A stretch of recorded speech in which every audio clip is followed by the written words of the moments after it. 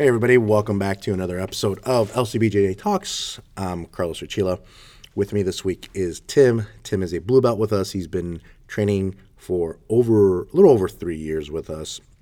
And you'll get to hear a little bit about Tim and find out how Tim is a musician and how Tim thinks that music and jiu-jitsu parallel each other in the kind of outlook and the philosophy and the practice of it, and how they really, like I said, parallel each other, and how jiu-jitsu has really helped Tim through kind of, I guess become a better musician maybe, or just overall in general. Had a fun conversation. Tim's it's funny because I mentioned it in the podcast that Tim didn't actually want to be on the podcast. He didn't want to get interviewed, but he wanted to be involved, meaning with topics and all that type of stuff. So, again, I told Tim, listen, we have great conversations after class. Let's press record on one of them, and we go. At the very end, it does cut out because, again, it started to lead into something else that might be a part two of yours truly, as Tim was a little curious about the business aspect of the academy and, how we started it, when we started it, why we started it. And I thought that'd make maybe a part two or another separate episode for this for the podcast. I think at the very in the middle of the interviews as well, you'll hear text messages and phone ringing, and I do apologize for that, as we try to make it as quiet as possible when we're recording, but not always the case. Also, another interesting thing, as I went back and I listened to the recording again, I made mention of John Satava when it came to similarities between the students and the instructors. I actually just rolled with John Satava a few days ago he had a seminar at New Breed Training Center, and what a great role. He was phenomenal. And he's very, very, very good.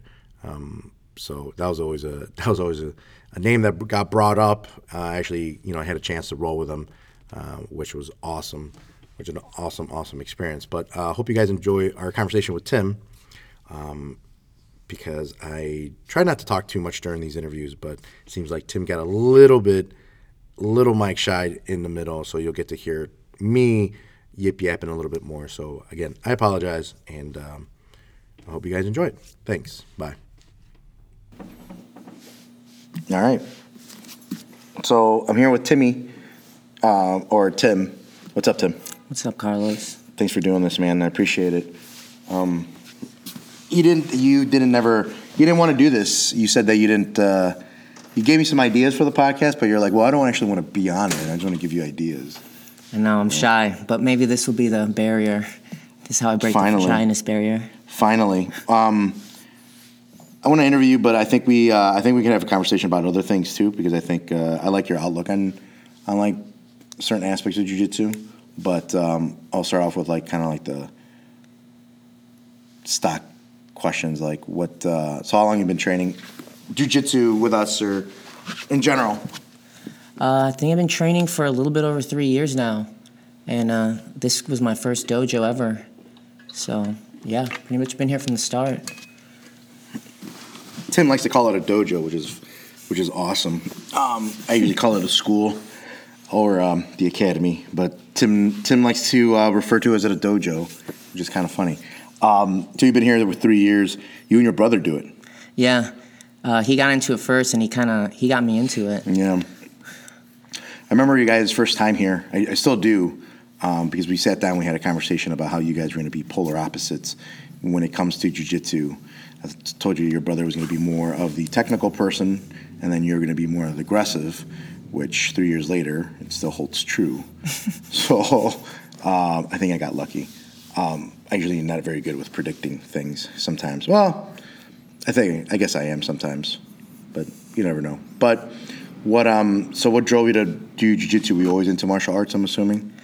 I always had an interest in it, but no style ever really like clicked with me where I like got obsessed like this. Like I've done karate before. Yeah. I even did a trial of jiu-jitsu with my brother for a while, and it didn't click with me then. But only until I went to the first dojo, like I don't know what it was. Maybe it was just like timing in like life, but that's when I really dove into it. And it wasn't even really to get into martial arts. It was just like fun as shit to do. Like I didn't even give a fuck about self-defense or anything. Right. I just want to fucking move. That's why a lot of people come in for self-defense, but that's kind of funny. I thought you didn't really care. You've been here for 3 years, and we'll run through the gamut of the questions I like to ask everybody, all the students. Sure. You've been here for 3 years. You started for a different reason. Obviously, you started just because you wanted to do something. So that's completely different. Now, I think you're a real rare case of like either a lot of people are like, oh, because I wanted to defend myself or I wanted to lose weight. Those are really the two reasons that people started. But you gave me like a third one. Oh no, you actually gave me a fourth one. A lot of that we do have a couple people here who wanted to join because they miss the environment or that camaraderie that their other sport gave them if they played sports in high school or college or whatever. You gave me the fourth one where you just kind of wanted, I guess, learn something new, I guess, or no? Yeah, I mean, it kind of came at a point where it's like the timing of when I came into jiu-jitsu is I was actually feeling like burnt out from like music, and that was like the art. And I feel like jiu-jitsu, when I didn't really have that drive to do music, jiu-jitsu kind of took that place, and I kind of. The same way that you try to get good at music, you just get obsessed with it, you listen to it all the time, you drill, you practice. When I didn't have the drive to do that with music, jiu-jitsu kind of helped keep that like artist mentality alive, to where it's like you're always working on something that's personal and for you. And it just so happens it helps you out with other things in your life. So that's like why I think it really clicked after a while. Tim's side gig as a musician, as jiu-jitsu full-time, I guess. No. So you're a musician. That's kind of figure there's a lot of like arts, so to speak, right? Kind of quote-unquote arts, I guess, or an art that always people that I've talked to, not just here, but like outside of in my time in jiu-jitsu, they do the same thing. They relate their art, whatever it was, painting or writing or whatever they do to jiu-jitsu, and they're like it's very similar in the sense that you have to you're constantly practicing it and you're constantly doing it, you know what I mean, like and it evolves, and then you write your own style or you paint, or you know what I mean, or sometimes your painting will reflect the mood that you're in. Is that kind of like the same, or is it do you feel like it's the same? Or I feel like it's the same in the sense where it's like you're kind of equipped, there's like basics and fundamentals, but you individualize it through your personality and, like you said, your mood. And I think it's like that's why I think it's like an art. It's all about being creative after you learn the basics and stuff. And I feel like it can also be used for an emotional output the same way a song can. And I think that's what jiu-jitsu kind of taught me. Like, there's so many ways to express yourself. Right. And there's always new ways to do so. And I feel like that was like missing from like kind of like my manhood in a sense. Like all I did when I grew up was like stay in a room, play music. I wasn't very social. And then when I started doing jiu-jitsu, just by showing up to class every day, it's like without even noticing, it's like, wow, I have friends now. Wow, I'm developing people skills. I'm getting less shyer and shyer every year. Like it goes that deep. I don't know how we got there, but but I mean. So you said you were, I guess, shy, but even when you're playing music? Because you stand on, I've watched you play. I mean, you play in front of a bunch of people. It's true, but it's like, I find that to be, socializing, I find that to be the hardest part. It's like, I don't feel anxious about performing, like the music. What I feel like anxious about is like talking to people before or after. And sometimes even when people come up to say like, good job, I find it to be like a challenge to be comfortable. But jiu-jitsu, by stepping on the mats every day with all these people, like, it shows me every day how cool and tolerable and compassionate people can be. Yeah. So no reason to be shy. Yeah, no reason. Going back, because I kind of want to keep diving into that music thing. You said there's basics, there's fundamentals. It's weird because I know sometimes people, do basics and fundamentals change throughout the time when it comes to music? Meaning that, I mean, I have no idea about, I don't play any instrument, so I have no idea, but I know there's always, you know, let's the guitar, right? You're always, I don't know, your hand placement. Does that ever change? Does that change? You know what I mean? That's pretty much universal, correct? I guess, I don't know. There's universal aspects like melody and rhythm, at least as far in like Western music, like kind of rock and pop that you hear like in America. But other than that, there's always like new forms of music coming out even to this day. Mm-hmm. I mean, like I feel like the computer is a new guitar, you know, right. as it like, and you know, 20 years ago, dude, it was all about the electric guitar, mm-hmm. you know, and then it fused with technology, and then it evolves, and now there's new skills to learn, and people are expressing themselves in ways that haven't been done before in this generation. Do you embrace that new change then? I feel like lately, just recently have been. I feel at first I was kind of resistant to the change, like, right. oh, old school's better, or it's all about the natural music. But I think after time you realize that it's not really the medium that matters, it's the person that's like doing it. Mm-hmm. So kind of like with jiu-jitsu, it's like there's so many, like, you know, you can have any kind of guard you want, you know, there's not one way to do it, you know, it's what works for you or what you're most expressive in, yeah. So it's pretty universal. So the basic and fundamentals are always going to be universal, no matter if they're playing the guitar or making that same sound on a computer. Like rhythm, you know what I mean? Rhythm like is that rhythm and melody. Yeah, that does not change no matter what. Okay. Whatever the sounds or mediums are. That doesn't change. Okay. So it's kind of like, so it is kind of like jiu-jitsu because in the sense that it doesn't matter. The fundamentals are always going to be the fundamentals. And that's the thing. Like, always people get confused about what what fundamental means. To me, there's basic techniques and there's fundamentals. The fundamentals are more conceptual, meaning that this is what you have to do in this position. This is what your objective is in every position, or you know what I mean? Like, you have to have these fundamental concepts down in order to be able to apply it to the different guards. I mean, it's the same. I think the same principles apply for the closed guard as they do to like worm guard. You know what I mean? But I think there's a lot of old school people in jiu-jitsu that are like, they shun those techniques because they're like, well, it's not what we were used to, you know. And there's that closed-mindedness. And you said it that you're like, before you're like, no, we got to do it old school. But recently you've been embracing it. Does that, when you embrace the new technology, does that make you better? Do you think that makes you better? Does it make it, I mean, does it help you as an artist to kind of dive that in? Does it open up another pathway, you know? I feel like as an artist, but also just as a music fan, it makes music as a whole more enjoyable because you're less rigid, mm-hmm. you know, and you're more open and like take ideas, you know, instead of kind of just sticking to this like preconceptualized idea as to who or what you think you are, right? You know, and I mean, there's almost like an ego thing, like you almost have to like smash your ego to like accept that change and like accept the younger generation coming on, right? You know, so yeah, I feel like it's helped overall in life and made it, and I listen to a lot more different kinds of music now because of it. Because of your openness to, and you're able to appreciate like this other type of music. Yeah. I mean, it all relates to jiu-jitsu. We're having a jiu-jitsu conversation. I know nothing about music. Like, I listen to it, and that's it. That's all I know. It's all about as much as I know. But when we talk about it, I can see where you're coming from because of the way that jiu-jitsu kind of is the same. You know, there's guys that, like you said, there's guys that are old school, and they're like, you know, we're doing the basic techniques till we die. And then there's guys who I think you kind of need that embrace the new techniques, the new guards, the new way of passing, whatever. And it just opens up the game. Now, you don't necessarily have to do it, but you can appreciate it, and then you can pass it along to your students.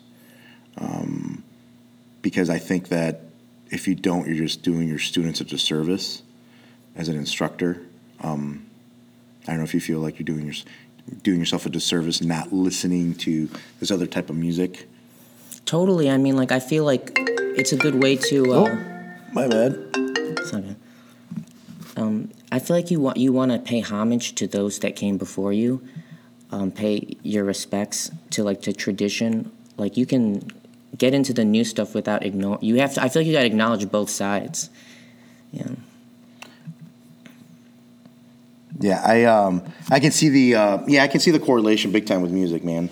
Like, when it comes to it, you haven't been injured, right, with your hands? Does that ever concern you? I've had my fingers jammed up once, a couple times before, but as long as I got 2 or 3 fingers, I'm good. How many instruments do you play?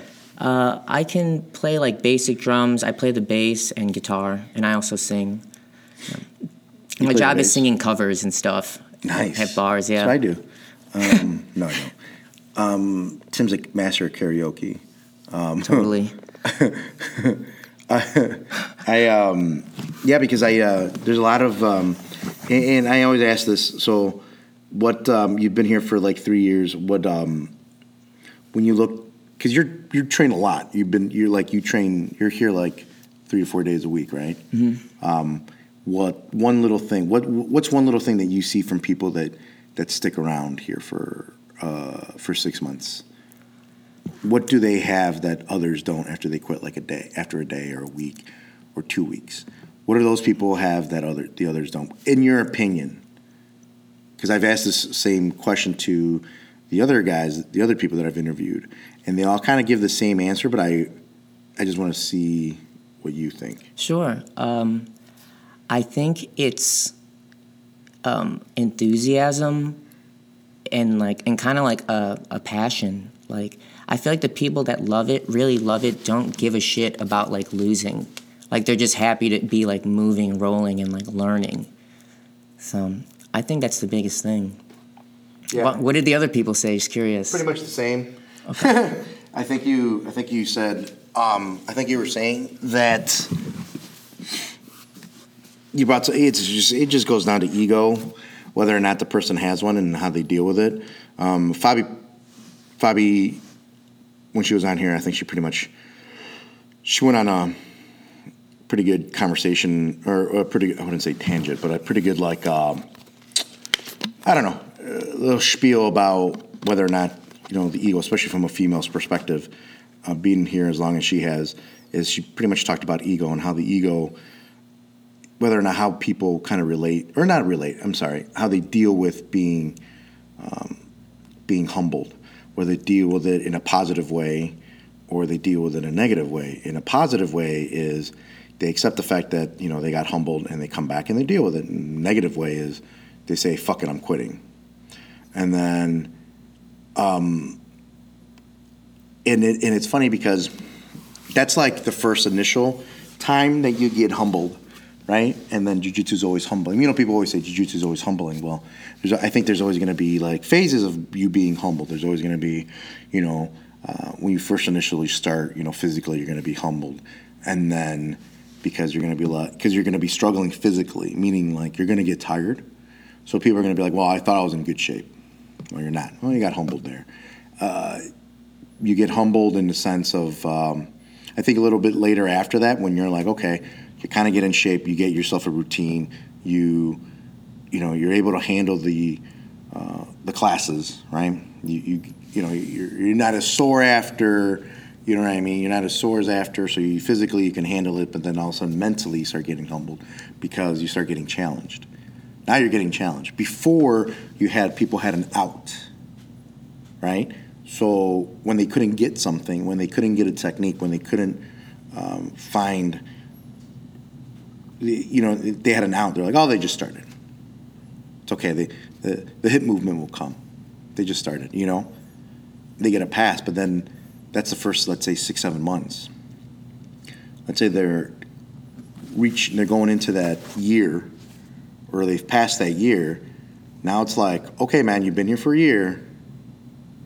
You kind of that should be passed. You should know how to shrimp. You should be pretty good at shrimping at that point. you should be good at like shoulder rolls or jiu-jitsu get-ups. And that stuff is gone. Now it's, can you remember what we're doing here now? You know, can you remember can you try to hit the techniques if you're sparring at that point? You know what I mean? So I think mentally they start getting humbled because now the real challenge happens. Meaning that because now they're getting not only, okay, physically that's done, they don't have any excuses anymore. Now the excuses is up here, you know, mentally. You know, or so I should say the humbling becomes mentally because they're like, okay, well now you're expected to, you know, remember the techniques, be able to execute the techniques a little bit, you know. Do you know what I'm saying? I think that's the continued progression of being humbled in jiu-jitsu is just as a white belt, you know, and then you get blue belt, purple belt, brown belt, black belt, you know, but it's funny because people always like, well, when they get a blue belt, people quit. Well, I'm like, well, that's a small percentage of the amount of people that quit at white belt when they start reaching that, you know. And I always said it, they're like, well, let's talk about the people that quit within the first few months. Well, let's talk about the people that quit within like the first year and a half that they train, because they get past that first initial, now they're getting challenged more, and then that's where their ego starts creeping up again because now they're like, well, I thought I was a lot better than I was. Mm-hmm. You know, and it's right there, and it's like, well, and I don't know how many people I've had that you know, all around in schools, they're like, you know, even I remember being at Newbury, and I'd be like, well, what happened to what's his name or whatever, and they're like, oh, they quit. Why? Oh, I'm like, dude, they've been here for like a year. They decided to quit. And like now, when I think back, and I'm like, man, it's like that happens more so than not. And I think it's that mental challenge of being able to, you know what I mean? I don't know. Because did you ever reach that point for you to be like you're like a year in, you're like, oh man, fuck this, I'm done? I not so much to the point where I wanted to quit, but the point where I feel like I had to reevaluate like my motives and my goals. Like I think at one point I got distracted about like getting a gold medal, and then like I kind of reverted back to the white belt days. I actually feel like the white belt days are like a good reference as to like how to approach the mats today for me personally, because all I worried about, all my goals were showing up every day and then also not quitting when somebody was smashing the shit out of me. Because like I feel like it's not even just for little people, just for anybody who's a white belt, they come in, you're getting smashed a lot, you know, and it's really easy to get overwhelmed like, oh man, I couldn't get out of this, or I just can't put the moves together. But I feel like that's where it gets overwhelming. People expect too much of themselves too soon. And I feel like what helped me not get discouraged is I just stayed to those two goals. Like, don't quit when I'm getting smashed. Try not to get discouraged when you're in side control, because when you're white belt, you're gonna be in side control like all the fucking time. Yeah. Shit. And then, but also just showing up every day, whether you're feeling sad, depressed, or like unmotivated, like just those two things, I think. And then I feel like we have a good squad here to where like they'll take care of you. They see what you need to work on. Right. All you gotta do is show up and do your best and be aware and be like, I'm not gonna fucking give up no matter what happens today. I'm not gonna quit. I'm not looking for a way out no matter what. You know, I pretty much come here to get your ass kicked. You know, expect it. You know, and because it's better that you get your ass kicked in here, like then if the more you get your ass kicked out in here, I feel like it's easier in comp personally. Like that's why I feel like it's good to pick out the dude that's gonna fucking beat the shit out of you, that's gonna make you so uncomfortable, the guy that can push you to that limit where you think you're gonna quit.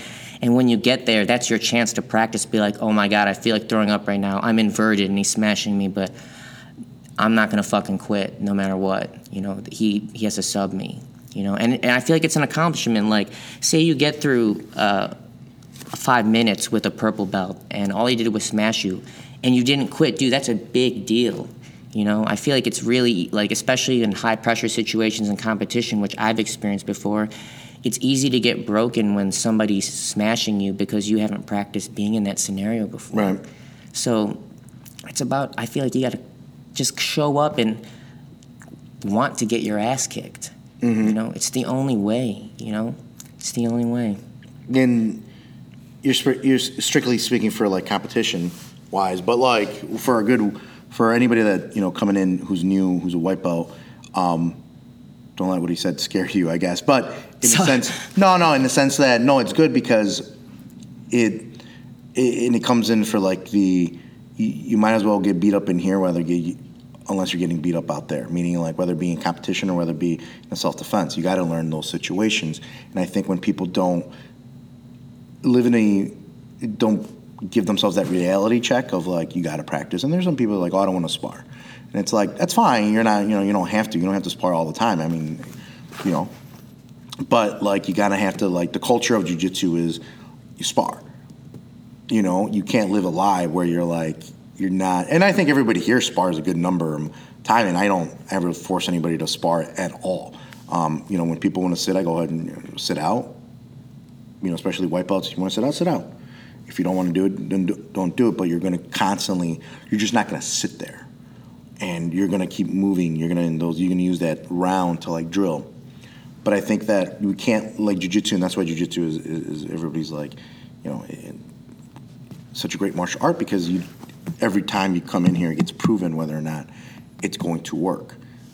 Because you're going after, you're sparring somebody on a consistent basis. You can spar every day in other combat arts. You can't spar every day in boxing because that's fucking ridiculous. You're going to get brain damage.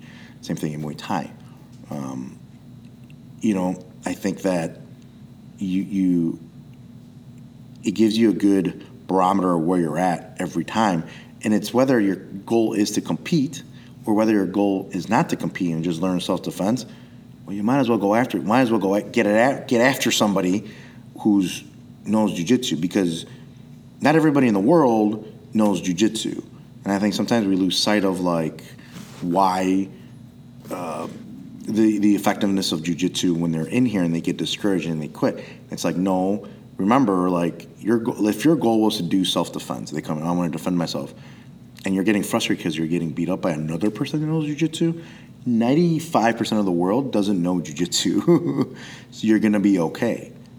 But I think that, like you said, you're going to have to keep pushing yourself. You're going to have to be like, okay, well, as a white belt that's learning self-defense, you might as well get beat up, quote unquote, or get pushed in here, so you don't have to. If you have to go out there and defend yourself, it's going to be no big thing because you know what to do. You're in a high pressure situation already. I think that's how we can relate it to all the white belts out there, and that's what I think. And I think that's why I make white belts. I don't make them, but we roll in beginners classes, because the beginners need to know what it is to have somebody on top of you and get exposed to that early pressure, as opposed to waiting until they have 2, 3, 4 stripes on their belt to spar. And that's usually what some schools do. I don't, because I wasn't brought up like that, and I was fine. Obviously, we take precautions here not to have anybody injured or whatnot. But like, yeah, I don't like. I wouldn't say I don't like. I don't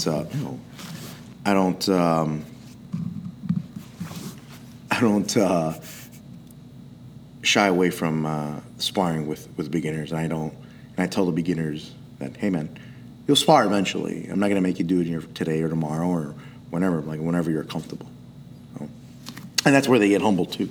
That's one of the first phases of getting humbled, is now I got beat up, So Thanks. Tim is bleeding. Tim is bleeding from his foot. From my war with Lou. But yeah, man. That's how I look at it when it comes to a lot of this. The ego is it's a hell of a thing. It depends on how you want to handle it. Yeah. It's still like it. I feel like there's new challenges of it. Like the longer you do it, like I think at one point at white belt, there's like this. I experienced this like phase of arrogance where it's like I was like, man, I'm humbled now. Like I don't give a shit about losing. And then you do your first like blue belt tournament, and then you get your ass kicked. You're like, oh wait a minute, I do give a fuck about losing. I was kind of just like kidding myself, or just thinking. I realize it's like, damn, there's a lot of ego to strip away. And then you think about the black belts and how many times they had to go through that phase, and you're like, fuck. You know, it's a lot. Yeah, there's always, being a black belt, there's always levels of being humbled, too, because you get humbled by, you know, if you're a black belt, there's always going to be levels of black belt. And it's like a lot of the black belts, they say there's phases of the black belt. You're a new black belt, so you're a white belt, you know, comparative to like all these other guys have been doing, you know, who've been black belts. And then, you know, there's a black belt who's, you know, the black belt, blue belt, and the black belt, you know, and it takes time for you to eventually become that black belt. That interpretation varies between who you ask. You know, there's the sport and there's the self-defense crowd. But I can see what happens because, you know, you get your black belt, and you're a white belt, and because you're learning new things. You know, you're relearning certain things. Your different way of looking things. You're looking at things differently because now you're like, not that you're reflective, is just now that you realize that you, I don't know, it's just a change in it. You know, it just becomes a change in like, okay, well, I should probably look at it more simpler ways to do it. And like, you know, especially if you get your black belt older like I did, you start looking at other things to do it, try to be more efficient with your movements as opposed to a younger black belt who can move for days, you know? Because when I'm older, being older, I look at it as, again, trying to find more ways to be efficient with the movements because I know, because I am the black belt, there are going to be people who are going to be more challenging, and I know that as the older I get, the less movement I'm going to have, so you look for ways to be, to not move as much. That's why I go back and I revisit some old techniques of new ways of doing old things is always pretty cool. But again, like we were saying earlier, not to discourage the new game, because if you do that, you're not. If you don't evolve, you're going to die. You know, because I'd much rather have a gym full of guys who are evolving and have different games as opposed to having the same game as I do. And there's some gyms out there who just have a shitty version of their instructor's game, and you can figure them out, and it's in competition only. Mm-hmm. I'm talking about competition, but I'd rather have guys that come in and be like, oh, he's over here. Well, they play this. You know, that's not something I want. That's not something that you should have. I mean, there's going to be instructor influence, but I don't think that everybody should play the same game, because I think you limit evolution within your own academy, because you never know. There's a guy who might be doing something cool, you know, and might become the next Worm Guard.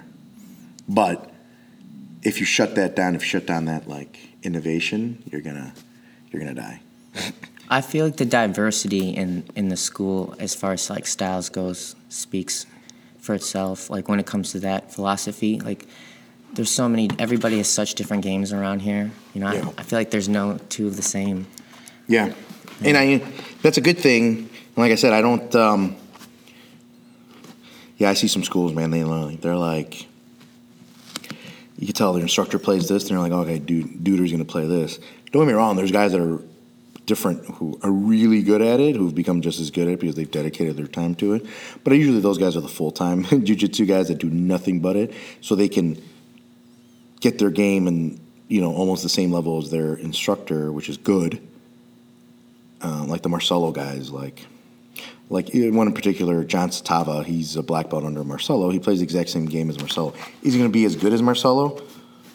Probably not, but he has the same game and he's very good at it.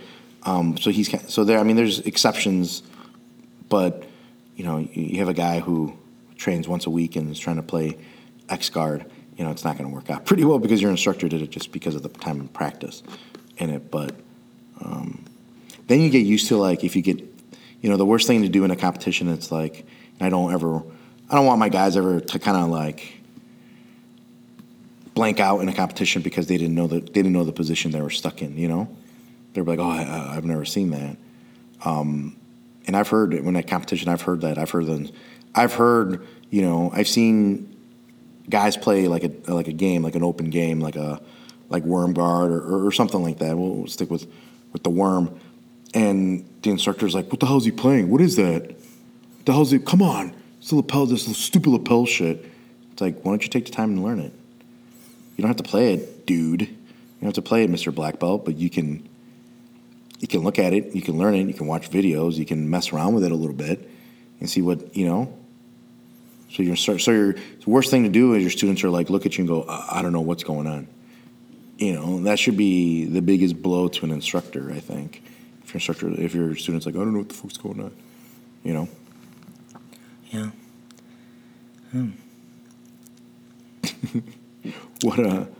You just finished reading a book. Which book? Which book did you just give me? I gave you The Five Rings by Miyamoto Musashi. What's his first name? Miyamoto Musashi. Whoa. He's like some samurai from the 1600s, I think. And this motherfucker killed 30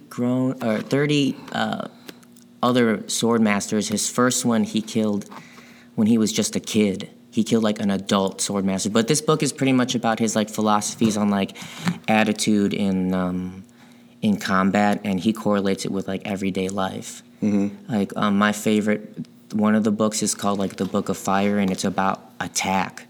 And he really puts an emphasis on like using every movement to set up a finishing blow, you know, instead of like pussyfooting around or trying to be fancy. Mm-hmm. He's all about like being direct and swift and decisive. That was like the biggest thing. And kind of like talking with Josh and reading that book, that really helped me like start. I noticed when I tried to start being more aggressive and kind of taking more chances, like I'm gonna go for the sub for a finish opposed to being like, oh, we'll see if it happens. Getting more finishes now because of it, and it's all because of that decisive attitude. Right. It's like with you, like if you're gonna throw up a triangle, from what I get from this book and kind of my talk with Josh, you go for it. You go for it with conviction, like with everything. There's no half-assed triangle, you know, because I mean that's when you get like smashed and passed, right, or you lose position. So it's like he's emphasizing on when you attack with like all your heart. And with full intent, you know, no hesitation. It says that a moment of hesitation will get you slashed.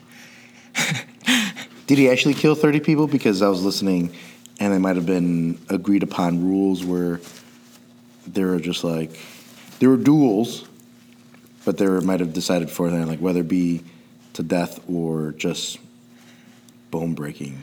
You know what I mean? Like, I think most of, I know what you're talking about, like they would like agree upon like whether this would be to the death or whatnot, but I think most of them were to the death, if I'm not mistaken. Yeah, crazy-ass times. Yeah, he actually wrote a book. He actually wrote this down. They rarely did that, and that's the cool thing about Musashi or whatever his name is. I don't know if I even said it right, but like he actually wrote it down, and it's like they rarely wrote it down. One of the cool pictures I always look at, or I always, you know, because I always try to analyze whether it's real or not, is those pictures of one of those last samurais, not the last samurais, but like a picture of like a group of like 3 or 4 samurais in feudal Japan, and it's an actual picture of, you can actually see a picture of them. I don't know if it's real or not, but it's been around for a long, long time. That picture, I feel like, and it's always interesting to kind of look back at that time and how those guys lived, because there was no nothing else. It was just like you fight, that's it, you know. And it's like the opposite of, I guess, now, where we don't fight. Well, we could do fight here in jiu-jitsu, you know, but like I would say maybe jiu-jitsu is the closest thing to being a samurai. Maybe, I don't know. I think that's what I like, because like you can kind of like it kind of can be like framed as like a similar spiritual journey within jiu-jitsu. You are a warrior, your body is a sword, and dude, competition is battle, you know. You can't get, I think in that sense it's not any different. Robbie in his interview said that he was like, this is a great video game. He's like, this is an awesome video game because we essentially, you know, simulate killing somebody, but we can respawn and do it again. And I was like, oh, yeah, I never really thought of it that way, I guess. But yeah, because the strangle, I mean, that's just the chokes. I mean, I mean, I guess if you hold on to it enough. Joe Rogan always said that, like, he's always incredibly extreme with things, but he's like, we're simulating death. I can kill this man. It's like, I guess you could. No, I think it's Eddie Bravo that says that. He goes, I just killed you. It's like, I guess, but if you look at it that way, I mean, it is dangerous. I mean, it's not going to be, I'm not going to hide the fact that jiu-jitsu is not dangerous, but what's one of the hardest things that you've learned? What's one of the hardest, I guess it goes back to, what's one of the hardest lessons you had to learn that jiu-jitsu taught you that you're just kind of like, fuck? I think you said it earlier, but I just wanted to. Think about this one for a little bit. The biggest lesson, I feel like this kind of like Josh was trying to convince me about like to compete in Chicago, and I was kind of like making excuses and whatnot, talking about money. And I think the biggest one is like kind of determining your own purpose, which I kind of intertwined with that one time we talked about like finding your own path to black belt, and that really hit me. And because I feel like for Chicago, the tournaments before that, I was training for a gold medal. Mm-hmm. I don't feel like I was training for the right reasons, and that deep when I like really thought about it, I didn't really identify with that as like a goal. Like to be honest, I don't give a shit about like a gold medal. I don't think there's anything wrong with it. With Josh was saying, like some people can to have a serious jiu-jitsu life, just like commit themselves to the lifestyle. It's not even about like winning.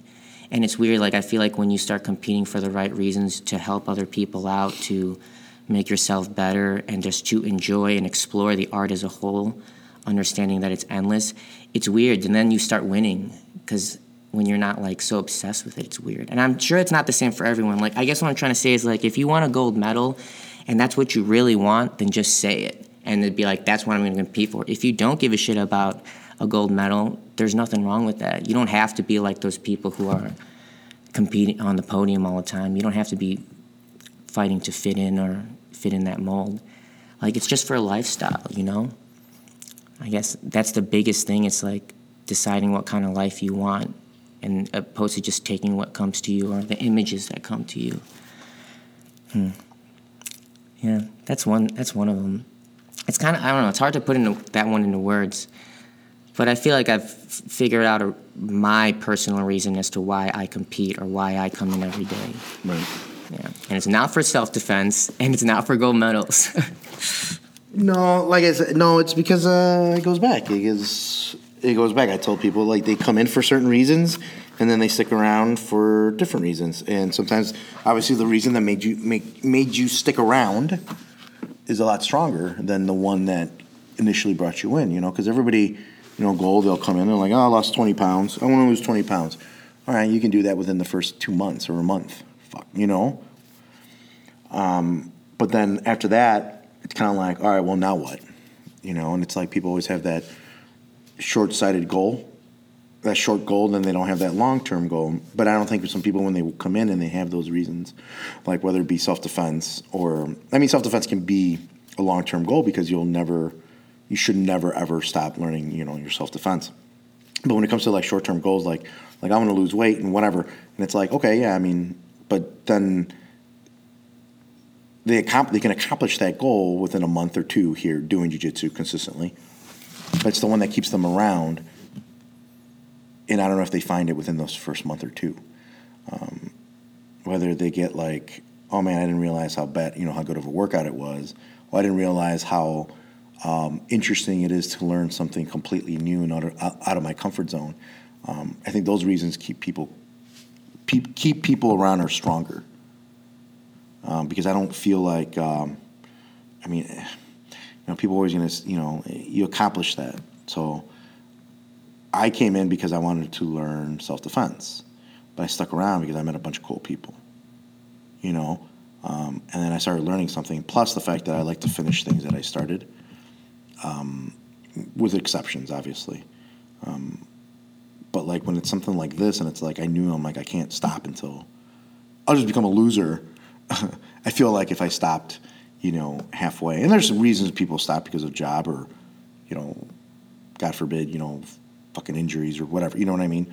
But if you're a healthy, able-bodied person and then all of a sudden you just fucking stop because you're just like, fuck this, and then something got to you, whether it be, maybe it goes back to the ego and they probably stopped because they got beat up.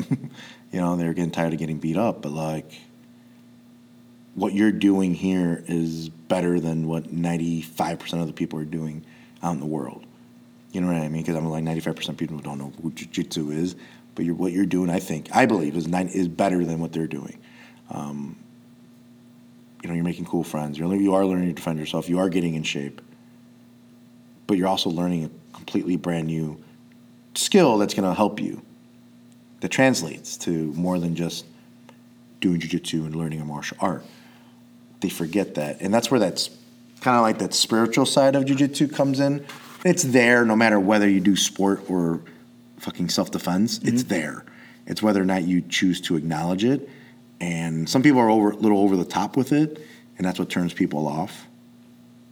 But, I've met guys that are like, oh, yeah, it's going to make me a better person, blah, blah, blah, blah, blah. It's like, and it's funny because they use it as a joke, as a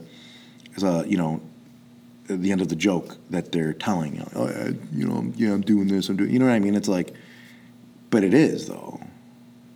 You know what I mean? It is making you a better person. It is giving you, sometimes it gives people purpose, and whether to come in to, it gives them a purpose. Something shit. It gives them a purpose to, maintain a certain lifestyle. It gives them purpose to find for employment for some people. Me, me, kind of prime example. But other people who do jiu-jitsu full time, it's their source of employment. That's how they make money. So don't give me that bullshit.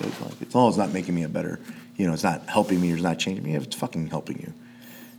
You assholes. But I hate when people. I hate it. I wouldn't say hate, but I just shake my head when people are like, yeah, and they start making those jokes, and I'm like, dude, relax. Nobody's here, nobody's, telling you to write down your philosophies in a book, it's just acknowledge the fact that it's changed, that it's helped you. That it's helped you. It's helped me, and I'm like, shut up, you idiots. I don't know. That's the way I look at it. Yeah, I feel like once it becomes like a lifestyle, once you find a place for it in your life, mm-hmm. that fits well and you can balance everything out, that's when you really start feeling it. I feel like when it's not just a sport or a competition anymore and it's becomes a lifestyle, mm-hmm. I feel like that's when you really start recognizing how all these things relate to other life. Yeah, I think when people go for the gold medal, they're never going to get it. If you start focusing on the outcome as opposed to the process, you're never going to achieve it because you're so focused on the outcome, and you never focus on the process that gets you there, because that's important. That's the most important part. If you're not doing the little things, and I read this in a book, and actually a book I suggested not too long ago in a different podcast was 10-Minute Toughness. In that book, he writes down. He tells you. He writes you down. He makes you write down. It's an exercise. Your long-term and your short-term goals, and then what's your long-term goal? Like football players. One kid was like, well, I want to be in the Hall of Fame as a Hall of Fame quarterback. Perfect. That's your long-term goal. That's your goal. 20 years from now. What's your short-term goal? Well, I don't know. Your short-term goals are going to be what you're going to do on a yearly basis. What's going to make you achieve that Hall of Fame career? Well, well then, I need to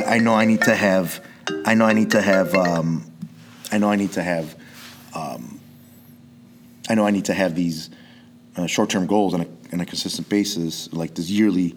I have to have good years every year to rack up, Okay, well, how are you going to have the good years? What are you going to do in the off season? What are these little things? And the guy's like, you can break it down literally day by day. You break it down week by week. You can literally break it down day by day. What are you going to do on Monday? What are you going to do on Tuesday? What are you going to do on, you have daily goals.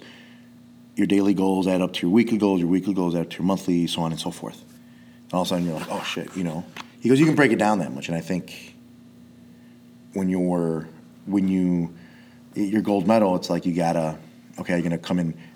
You talk about your gold medal, but your attendance. I think of that meme, the Kermit the Frog memes, like, you want to say you want to do a gold medal, but you show up to class for two days a week, and that's none of my business or whatever.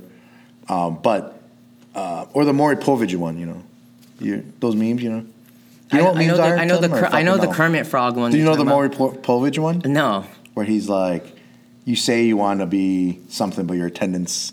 Oh, the baby test. Yeah, that's what I think of. But like, people are always like, man, I want to take first, and here are my goals. Cool, you don't even show up. Like, we had a guy here. He's not here anymore. But he would tell me, and I am always interested in people's goals. It's almost like you're holding them accountable. And I used to have a gentleman, and I never asked his goals. He would always give me his goals. And he's like, hey man, hey coach, this is my goals for the next, let's say, he used to split them out like 6 months. This is my goal for the next 6 months. I want to do this, and that. Cool. Awesome. And I always be like, man, that's awesome. That's cool. That's great. And then he would never show up to class. I'm like, okay, what the fuck? It's like, okay, what the fuck? So that's like when you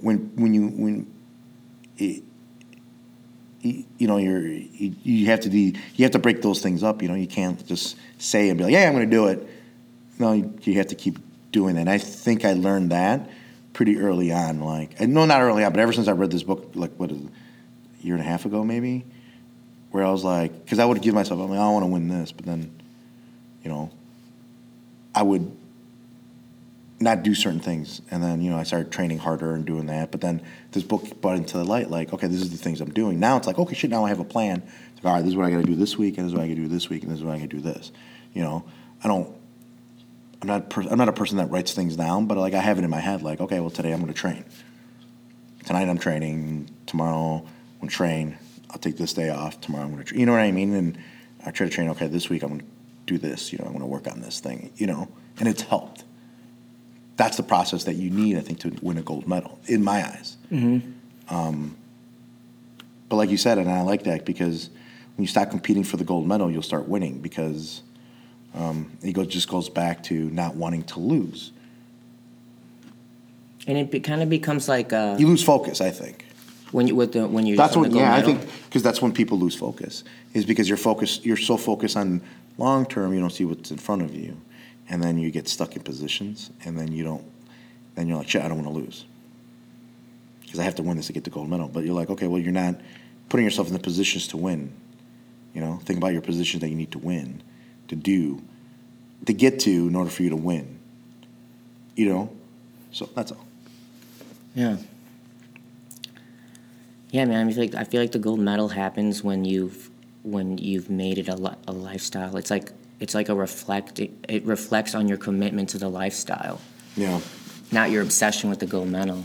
Yeah, and that's what it's funny, because people think that it's, and I see that all the time on social media, because all these jiu-jitsu people always focus, like, picturing the gold medal in my hand, and I'm like, why? How about you picture scoring your first point in your first match, or Get the your first grips, round? getting your grips. Yeah, how about you focus on getting your grips? How about you focus on getting a good warm up? And I think when I see that, I'm just like, yeah, he'll lose or she'll lose, And I hate saying that, but I'm like, I've seen it, and it's like, lost in the first round. It's like, I've lost in the first round too, many, many, many times. But like, I don't know. It's just weird to me, and I don't enjoy that part of jiu-jitsu when it comes to the competition scene. What do you enjoy about the competition scene in jiu-jitsu? What's it about competition that you like so much? I like the opportunity to practice like your mentality, and from that book there was a line that I'm trying to exercise. The Musashi book. Okay. Yeah, in the intro, this really stuck with me. It says, "To die a warrior is to win or lose." What was it? To die a warrior is to cross swords and win or lose without any consideration for winning or losing. And I feel like that's like the most rock and roll way to like approach like anything. Okay, say that again. So, to die a warrior is to cross swords and win or lose without any consideration for winning or losing. So you're fighting for the sake of fighting. Yeah. And I feel that being able to exercise that in a competitive atmosphere, I don't feel like there's like a thrill like it, because you're kind of like in the zone. There's no more thought. It's all like instincts and intuition, and all that training just takes over. Yeah, it should take over. I mean, that's why I try to tell people, like, we try to train as hard as we can, and so you don't have to struggle with the competition aspect of it. It should just take over. The training should take over and everything. So it's like, that's why we do it. And some like it, some don't. Do you like the hard training? Do you prefer? I mean, obviously not every day, but because that just takes a beating on your body. But you know what I'm saying? That type of training.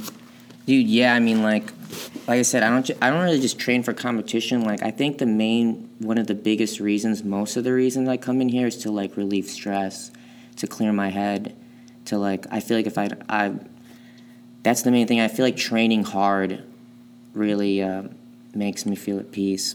That's just my personal preference. Like, I like pushing myself as hard as I can, the pace, and yeah. Yeah, all right, well, excuse me, sorry. I've been, sorry for had some issues with a lot of things and people calling. Scam, likely that motherfucker calls me too. Yeah, he likes to call people in the middle of stuff. He likes to call people in the middle of stuff, which is kind of funny.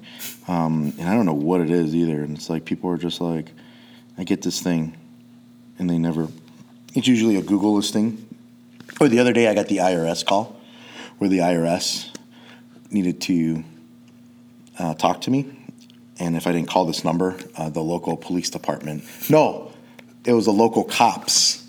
The local cops were going to come by and arrest me. Not the police department, not Mundelein or Vernon Hills. It was the local cops. I was like, oh, man. I saved a screenshot of it, too. So I can be like, guys, I need some help here. Whatever cops that train here, be like, guys, I need some help. Can you work on this warrant for me? Scumbags. But yeah, anything else, man? Well, there's our conversation with Tim. I enjoyed it. Tim's got a pretty good outlook on jiu-jitsu. He can be intense, but overall, he's actually not an intense person at all. He's actually very, very laid back. And again, if you guys enjoyed the conversation I had with Tim or have been enjoying our podcast, please go on iTunes or Google Play or wherever you guys are listening to this podcast, to this recording, on any platform. Please, rate us, give us an honest review, give us a 5-star review. Is what I mean. Is what people mean when they say that. Give us a 5-star review. So it helps us out, and kind of, I'm not looking to climb the ranks on this, but it helps us get found easier by our fellow students and everything like that. But again, any information about our school, please visit lakecountybjj.com, or you can email us at info@lakecountybjj.com, and every form of social media we are at Lake County BJJ. So we're on Facebook, Instagram, Snap, Twitter, anything else, we're pretty much on it. And again, it's at lakecountybjj.com. So thanks for listening, and I hope to see you guys on the mat next time. Bye.